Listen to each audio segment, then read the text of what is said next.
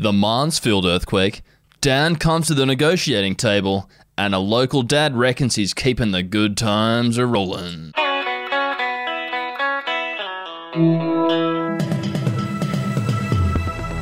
Yeah, that's what's coming up on your Daily Batuta for Thursday, the 23rd of September.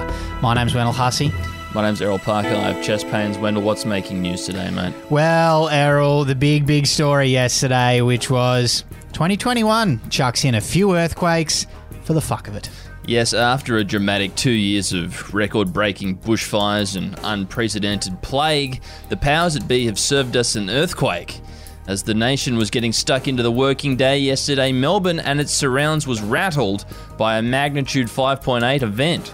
Shaking was reported as far away as Canberra, Tasmania and Batuta, with some drama queens even claiming to have felt it in Sydney and Adelaide. I don't know about that. The cherry on top of a very interesting chapter in recent history, Wendell. Yeah, a bit far-fetched, these claims of Sydney and Adelaide, but thankfully no one was hurt. Now, it did result in another big story down in Melbourne. The earthquake damage has seen Dan Andrews begin the gruelling task of trying to mend his relationship with the tradies. That's right. The Victorian Premier has had to swallow his pride and begin negotiations with the construction industry after a number of buildings experienced substantial structural damage following the said quake. After previously shutting the construction industry down for a fortnight, Dan has had to change his tune a little bit and politely ask some of the boys in high-vis to jump back on the tools and help out with the rebuilding effort. Yeah, yet to hear back whether they're going to indulge him on that one, so we'll keep you up. Yeah, I'd tell him to get fucked too, mate. Now, a twist on that story from here in town, and a local dad has warned the family that this house might be shaken a little bit later on as well.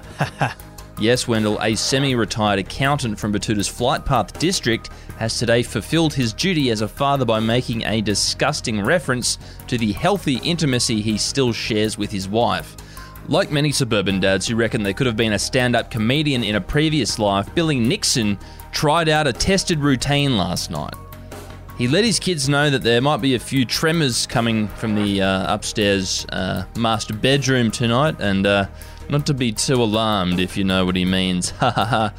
All said while having a few winks, of course. More smut from the middle pages here from Clancy. Yeah, indeed. I think that was after pig of a man. After a couple of drinks as well.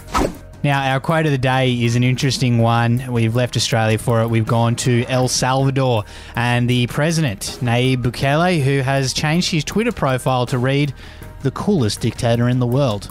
Interesting claim. Don't you think, Errol? Just out and out bragging about it? The coolest dictator in the world, mate. Well, you know, I think that John Howard was a bit cooler than him, so I guess he's the second coolest. The man oozed swag and coolness, did John Howard. Anyway, we'll see how Nayib goes with that one. That's all we've got for you today. Bye-bye. Ciao.